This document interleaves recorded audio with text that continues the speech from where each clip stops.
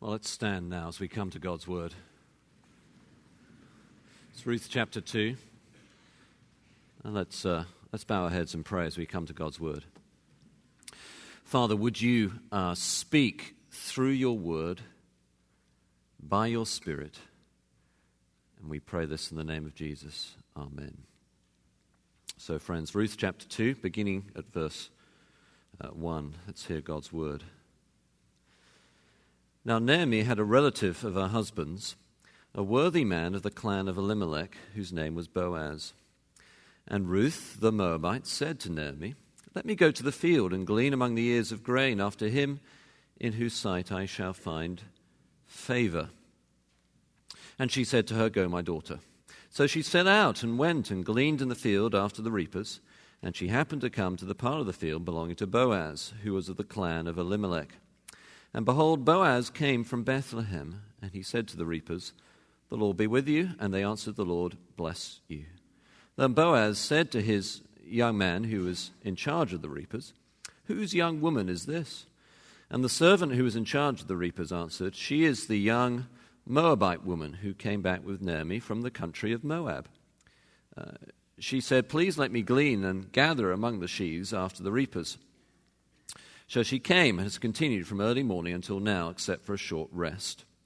Then Boaz said to Ruth, "Now listen, my daughter, do not go to glean in another field or leave this one, but keep close to my young women. Let your eyes be on the field that they are reaping and go after them. Have I not charged the young men not to touch you? And when you are thirsty, go to the vessels and drink what the young men have drawn." Then she fell on her face, bowing to the ground, and said to him, "Why have I found favor in your eyes, that you should take notice of me, since I am a foreigner?" But Boaz answered her, "All that you have done for your mother-in-law since the day of your husband has been fully told to me, and how you left your father and mother and your native land and came to a people that you did not know before. The Lord repay you for what you have done, and a full reward be given you by the Lord, the God of Israel, under whose wings you have come to take refuge." Then she said, "I have found favor in your eyes, my Lord, for you have comforted me and spoken kindly to your servant, though I am not one of your servants." And at mealtime Boaz said to her, "Come here and eat some bread and dip your morsel in the wine." So she sat beside the reapers, and he passed to her roasted grain, and she ate until she was satisfied, and she had some left over. When she rose to glean, Boaz instructed his young men, saying, "Let her glean even among the sheaves, and do not reproach her. And also pull out some from the bundles for her, and leave it for her to glean, and do not rebuke her." So she gleaned in the field until evening. Then she beat out what she had gleaned, and it was about an ephah of barley. And she took it up and went into the city. Her mother-in-law saw what she had gleaned. She also brought out and gave her what food she had left over after being satisfied. And her mother-in-law said to her, "Where did you glean today, and where have you worked? Blessed be the man who took notice of you." So she told her mother-in-law with whom she had worked, and said, "The man's name with whom I work today is Boaz." And Naomi said to her daughter-in-law, "May he be blessed by the Lord, whose kindness has not forsaken the living or the dead." Naomi also said to her, "The man is a close relative of ours, one of our redeemers." And Ruth the Moabite said, "Besides, he said to me, 'You shall keep close by my young men until they have finished all my harvest.'" And Naomi said to Ruth, her daughter-in-law, "It is good, my daughter, that you go out with his young women, lest in another field you be assaulted." So she kept close to the young women of Boaz, gleaning until the end of the barley and wheat harvests, and she lived with her mother-in-law. Do please sit down.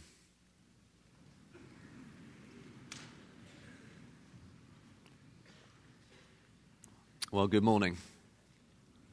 It is an early morning than last week, isn't it? And I'm told that this Sunday is the lowest church attendance Sunday of the year. I said to the 8 o'clock, well, maybe the 9:30 will be packed. And so I say to you, maybe the 11 will be packed, you know. It's a little, but there we go. So I suppose all of us love stories.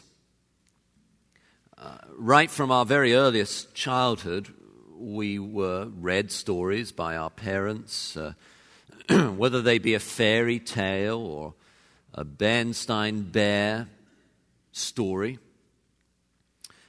Stories surround us. We read them in novels or watch them on TV or in a movie or of some kind. We tell each other stories too. After dinner, sitting back and relaxing, we tell the one about Grandma and what she did that Thanksgiving. Stories almost seem to have a sort of life of their own, if you know what I mean. Say I mention a fable, one of Aesop's fables, the tortoise and the hare. Just about everyone in just about every place will know what I mean by that. Some of the great stories in literature live on and on. Ulysses is not only one of the greatest epic stories of the world, it's also the backdrop to the famous piece of literature by James Joyce in the 20th century. Stories become then not only entertainment, but ways that we interpret and try and make sense of our lives. So Freud took the myth of Oedipus killing his father as a way of trying to interpret what he thought was an Oedipal complex in certain psychological situations. I suppose you could say that scientific theories are a form of story. They take all the empirical data from the lab and what have you, and they put it all together into some framework that makes best sense of everything while that theory survives. It's a form of story, I suppose. Whole societies have stories, a narrative, the American dream, a positive sort of story. Or, a lot more negatively, the Nazis told the story of the stab in the back to legitimate what they were planning to do. Or phrases like, Rome was not built in a day, evoke a story. We tell ourselves stories as well. If you listen carefully, there's a narrative going on in your own mind and heart. We have a story about how we were brought up, how we got the job that we got, how we got to be the individuals or characters or personalities that we are today. A story, a narrative going on in the internal workings of the mind.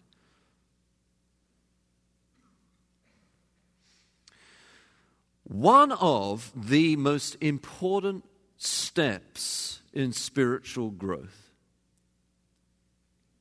is to bring the stories we tell into line with the Bible story, the gospel story. To mesh our lives with that narrative. That is why so much of the Bible is story. You see, stories do not simply tell you things. They create an imaginative world for you to explore and to look at the truth from a variety of angles and perspectives, from that of Ruth or Boaz or Naomi or even the other harvesters who perhaps were wondering why it was that Ruth was being given such preferential treatment. You see, it's one thing to be told that Jesus died for you, that justification is by faith alone, that we are to walk in the Spirit with all love, joy, peace, patience, and self-control, and all the rest. It's one thing to be told that. It's another thing to actually live like that. And the difference is often the story we tell ourselves, I find. What do I mean by that? So when you meet someone who's about to do something a little bit crazy from a moral or even a logical point of view, the reason is usually the story they are narrating to themselves. So, for instance, that teacher who's been on the news recently for marrying a just graduated high school student and leaving his family to do it. Well, he's telling himself a story that legitimates his actions, the story of rights. He has the right to do what he feels like doing at whatever damage to anyone else and whatever the rest of society says. Or the Oxford academic who recently published a paper that argued for not just abortion, but post-birth abortion. There's a lot of sort of ethical argument in that, but that is telling herself a story that legitimates it, the story of rights. The parent may do what is most convenient for them at whatever cost to anyone else. It's not specified, but that's the narrative.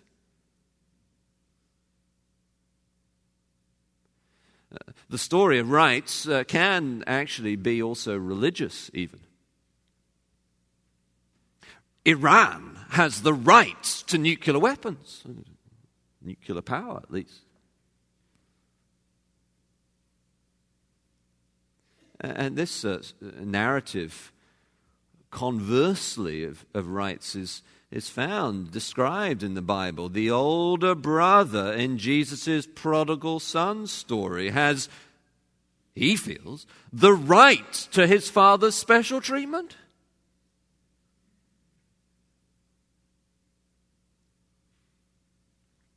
But the story of the Bible is not the story of rights, but the story of grace, of mercy, of favor. Favor, as Ruth chapter 2 puts it. So come with me and explore the story of unmerited favor. First, through what must have appeared to them at the time to be yet another instance of bad luck. Now, of course, as Christians, we know that there is no such thing as luck at all. Perhaps you know the story of the horse and his boy, one of C.S. Lewis's Narnia stories. And at one point, the hermit who greets Shasta, the boy in the story, who's been saying that he's had lots of bad luck, the hermit says to Shasta that in all his 100 years on this earth, he had never seen anything that could be called luck or fortune or chance. We know that's the case, and perhaps they did too, but they must have wondered, I think. Naomi's husband died, her two sons died, one of her two daughters-in-law left her. That's the backstory. And now Ruth and Naomi are together. They've returned to Bethlehem at barley harvest, and that's the spring. They've returned, but they still had nothing to eat, or very little. You see, the fact that Ruth went gleaning shows that they were very poor. Only the very poor went gleaning in the fields. What on earth was going on? They must have felt bad luck.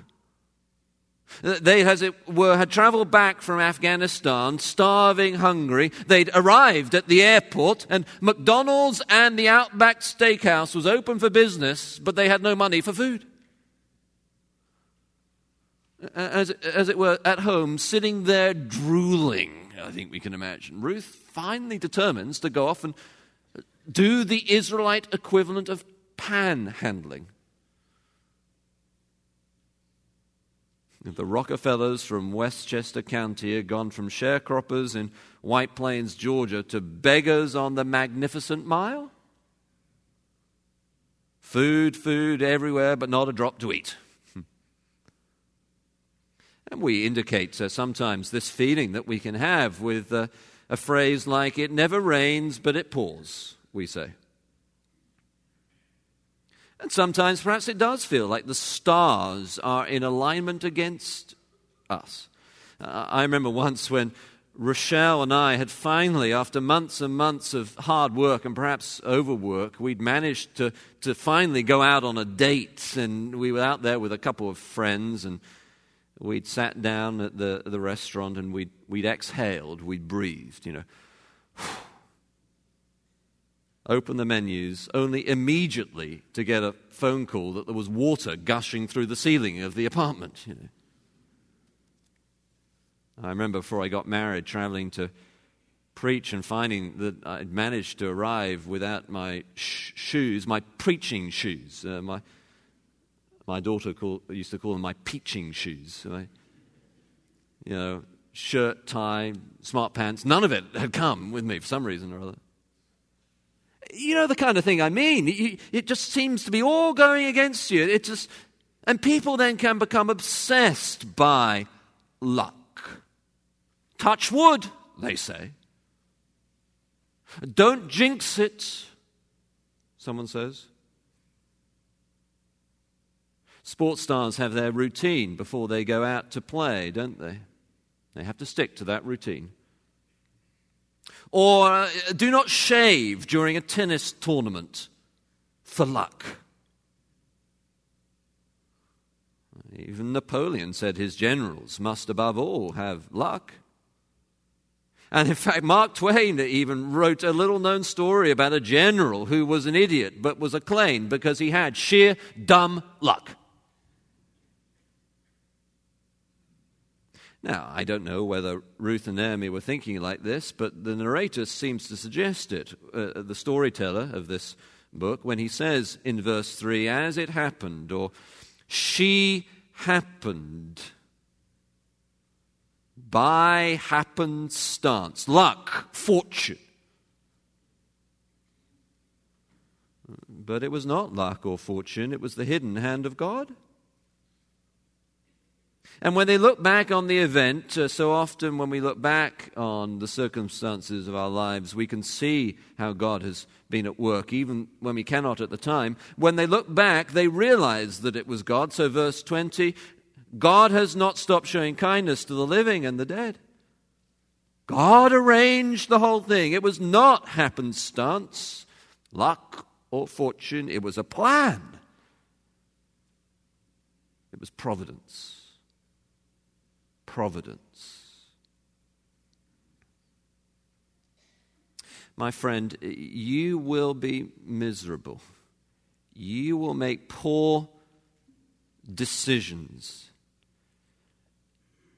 You will give up when you should keep going. You will abandon your post of duty. You will declare yourself cursed or forgotten or forsaken, as Naomi was wondering, as she said in verse 20, forsaken. Unless you tell yourself the story of providence, not luck. Providence never means passivity. Ruth went and did something about their hunger. So the Christian doctrine of providence is not the Islamic doctrine of fate.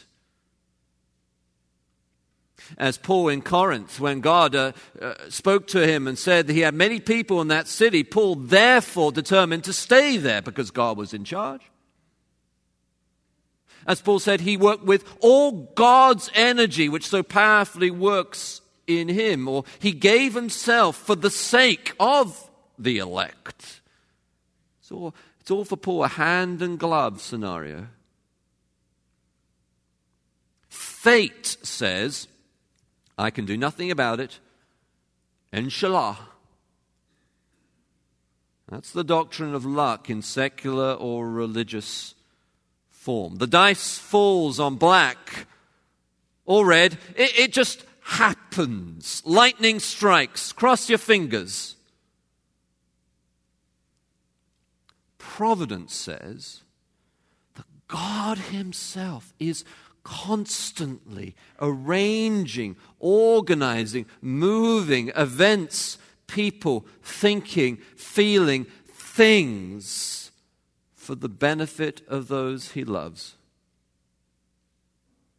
For those who love God, all things work together for good. Therefore, we are active, committed. Because we know the universe is like this, even when we do not see the hidden hand of God, we can still get up and even go begging if necessary. God will provide, we tell ourselves that story, one way or another.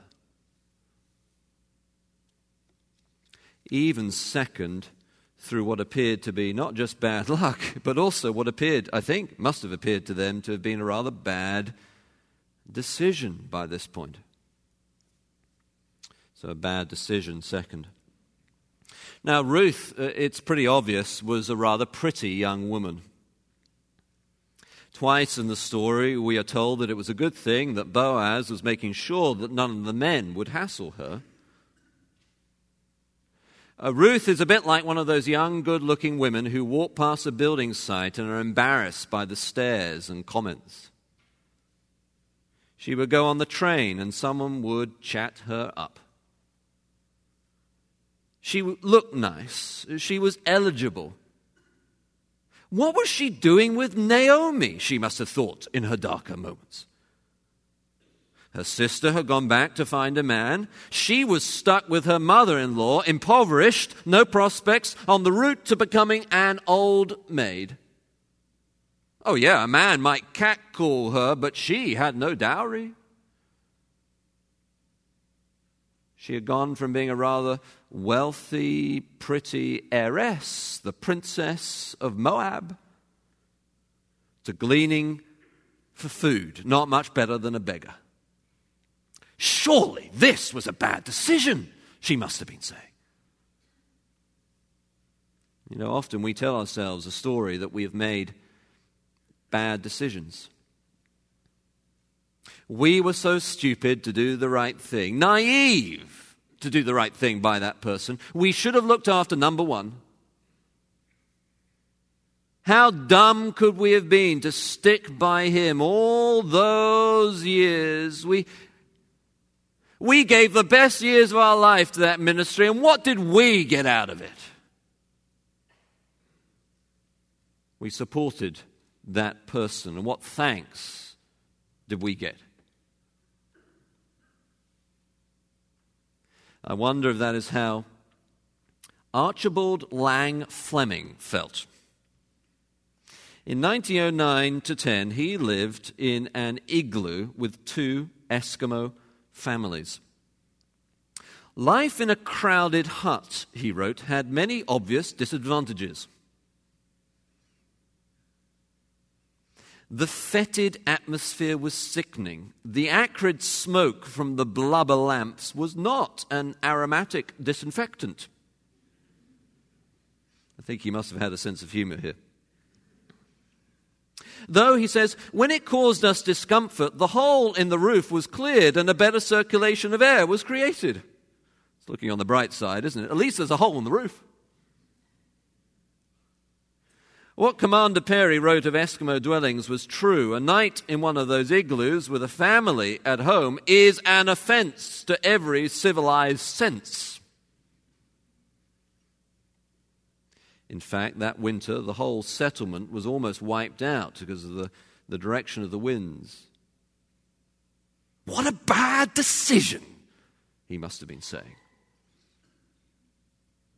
Yet, this Christian leader said, Because we've been so closely linked with the people in their days of strain and adversity, and because we had helped them to the limit of our resources, we discovered a brotherhood of feeling and action which drew us together as nothing else could have done, and made us feel an at oneness which we had not known before. And the historian of Christian mission, Bishop Stephen Neal, says that by 1960, about 80% of all the Eskimos in Canada were Anglican Christians. Ruth says, "Why have I found favor in your eyes that you notice me, a foreigner?" And she's wondering as Boaz begins to express God's favor to Ruth. She had no idea she was in the way of God's providential care. She was telling herself the story of bad decisions and bad luck. Boaz tells her the gospel story. We need people to do that for us. Now, you left home to take care of God's people in God's place under God's covenant, he says. That's like sheltering under the wings of a mother hen. That's the picture of the word that he uses there. No, he's taking care of you right now, here, at this moment. This is not bad luck. This was not a bad decision. All things work together for the good of those who love God. Stick to him. Stick to his people. You are in the right place, doing the right thing, and God is taking care of you right now, he says. And I want you to tell yourself that story. Now you may say, how? How, Pastor, do I rewire the narrative of my life to see not bad luck or bad decisions, but the sovereign, protective care of the Almighty God of the Bible? How does someone do that when they are a widow, like Naomi? How does someone do that when they are a foreigner in a foreign land, like Ruth? Well, I'll tell you one thing, it's not by churchiness. I rather like the sort of whimsical, somewhat funny story of the three churches that were at an intersection in a small town, and they were in worldly competition with each other for attendance, you see. And the story goes that one was singing this: "Will there be any stars in my crown?" To which the other church at that intersection was singing, "No, not one." And the third is said to have been replying, "Oh, that will be glory for me." I was asked this week how in places like Wheaton, where there are so many churches, how do you decide which church to go to? You know, you look at their web pages and they have similar doctrinal statements.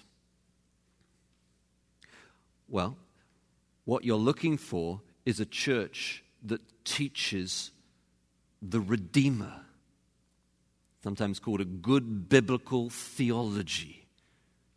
You're looking for a church that does not just have Bibles in the pews, but opens the Bible to see what it says. You're looking for a church that does not just sing about Jesus, but proclaims Jesus as the Redeemer from the Bible for all practical life situations. Jesus is the ABC, not just the ABC, but the A to Z. Jesus is the Redeemer for poverty. Jesus is the Redeemer for the widow. Jesus is the Redeemer for the lonely. Jesus is the Redeemer for the single person looking for a husband. Jesus is the Redeemer for the person wondering whether they have made the right decision to stick by their man. Jesus is the Redeemer for wealthy Boaz, the man of standing, with all his cares from his many business demands, as much as Jesus is the Redeemer for Ruth, the pretty young thing trying to do what is right and wondering whether the right thing will happen as a result.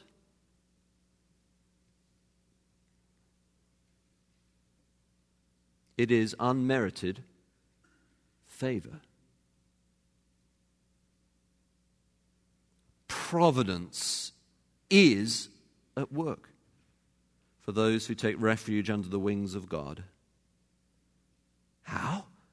How can this be? It's not a story of rights. It's a story of grace, mercy, unmerited favor. How? By the Redeemer. Third. Now, of course, this Redeemer is mentioned very briefly in verse 20, but those of us who know the book will know it's the first appearance of the key figure of Boaz as the kinsman Redeemer. And those of you who know the book of Ruth will realize that there is a lot of technical discussion about how this kinsman Redeemer sort of functioned at the time. Very basically, Ruth was part of the same wider family as Boaz, and in ancient Israel, close male relatives had a responsibility to take care of those around them in the same family, the same clan, if you like. To buy them back from slavery, to redeem in that sense, or to rescue a widow so that her husband's and her family's name would survive by providing for them children and an heir child. Well, Boaz was a redeemer like that. And I know it's just a hint here, but sometimes very big things start from very small beginnings. In 1809, the whole world was gripped by the rise of Napoleon across Europe with his campaign in Austria. He had done some remarkable military maneuvers and logistical achievements were really extraordinary in that year. And few, if any, would have noticed what was going on that year in Britain or America. But in 1809, the same year, one person remarked, if tally had been taken, William Gladstone was born in Liverpool, Alfred Tennyson began his life in Lincolnshire, Oliver Wendell Holmes Sr. cried out in Cambridge, Massachusetts, Edgar Allan Poe in Boston started his short and tragic life, a doctor called Darwin and his wife named their infant son Charles Robert. Robert Charles Winthrop was wearing his first diapers, and in a rugged cabin in Hardin County, Kentucky, owned by an illiterate wandering laborer, was packed with the young cries of a newborn child named one Abraham Lincoln. I wonder what redeemers are having their diapers changed downstairs right now. Now, Boaz was not the great redeemer, but he was a redeemer. And so you see, to see God's hand at work through your circumstances by providence, your decisions, if you are resting under the care of God in the company of his people, you look for the Redeemer. Actually, it may be that you are being called to be a Redeemer. None of us should take on the burden of a sort of weird Messiah complex, but all of those who follow Christ are called to be little redeemers. Sometimes it is the small act of redemption that can make all the difference, like the little-known preacher in Essex who preached the sermon that under God converted Spurgeon. Perhaps there is someone you need to redeem. Someone gleaning in your fields. Perhaps you are a Boaz, a powerful man. Who is there that you can tell your workers to pull the sheaves out of their bundles to allow someone to gather up more food from your harvest without embarrassment? There's no point having resources, if you don't use them. Do you want to be remembered as a rich man or as a redeemer? There are many other Boazes, no doubt, in the region of Bethlehem. But Boaz's name is still preached thousands of years later because he wrote himself into the story of redemption. I like the story of Alfred Nobel. The famous Nobel Peace Prize is named after him. And he used his massive fortune to found that prize because he happened to read his obituary mistakenly printed before his death. He saw his name there as the Dynamite King. The Merchant of Death is Dead was the title.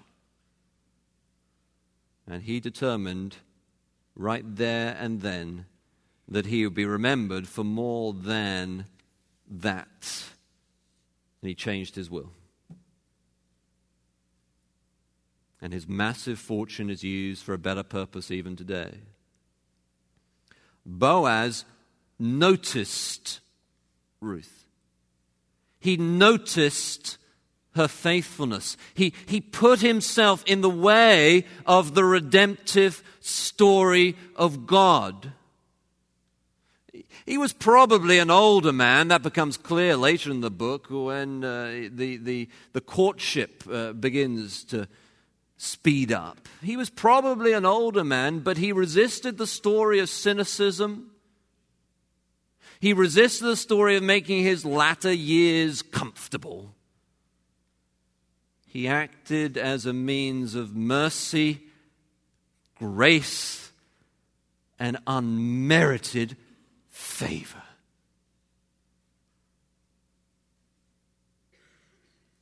But this story is not about us redeeming. It's about us being redeemed. Ellis Boyd Redding, your files say you've served 40 years of a life sentence. Do you feel you have been rehabilitated? Rehabilitated. Well, now let me see. I don't have any idea what that means. Well, it means that you are ready to rejoin society.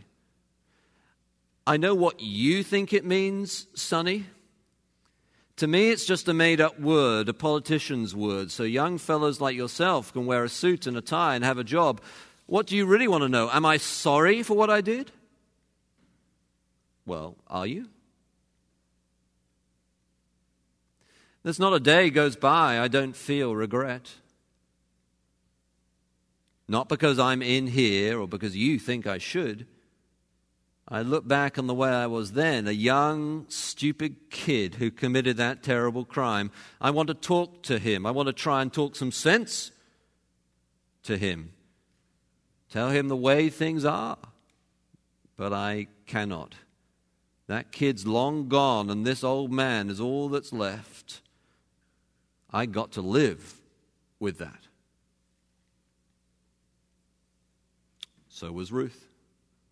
Her husband had died. Her father-in-law had died. Her sister had left. She was doing the right thing by her mother-in-law. And she just had to live with that. And then she met her Redeemer. You get a sense of her excitement like a crack of light shining under a door in verse 21, where Ruth says, another thing he did. Besides all that, he also did this.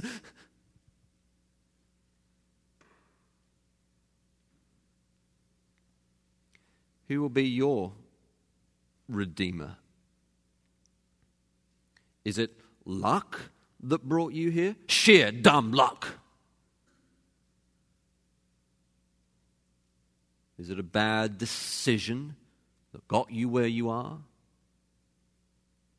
Or is God in control of your destiny, working all things together for those who love Him, who take shelter under His wings? And is He, if you'll believe it, at this moment offering you by His own hand some roasted grain, protection in His fields,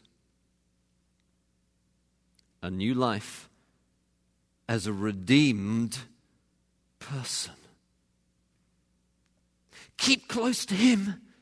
Stick with this Redeemer.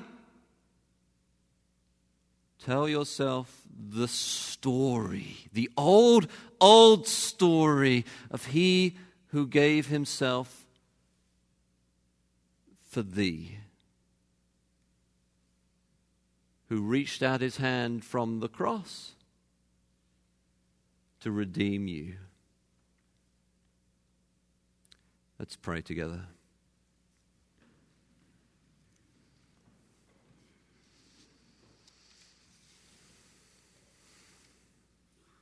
Lord, we tell ourselves many stories. Lord, sometimes people tell us the story in which we live. You're no good, they say. You will never amount to much. Whatever you do, it won't make any difference. Everyone's out to get you.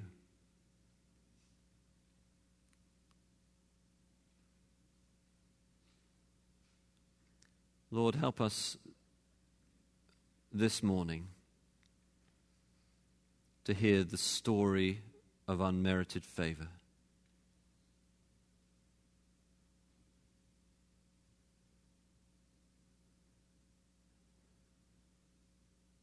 Having been redeemed,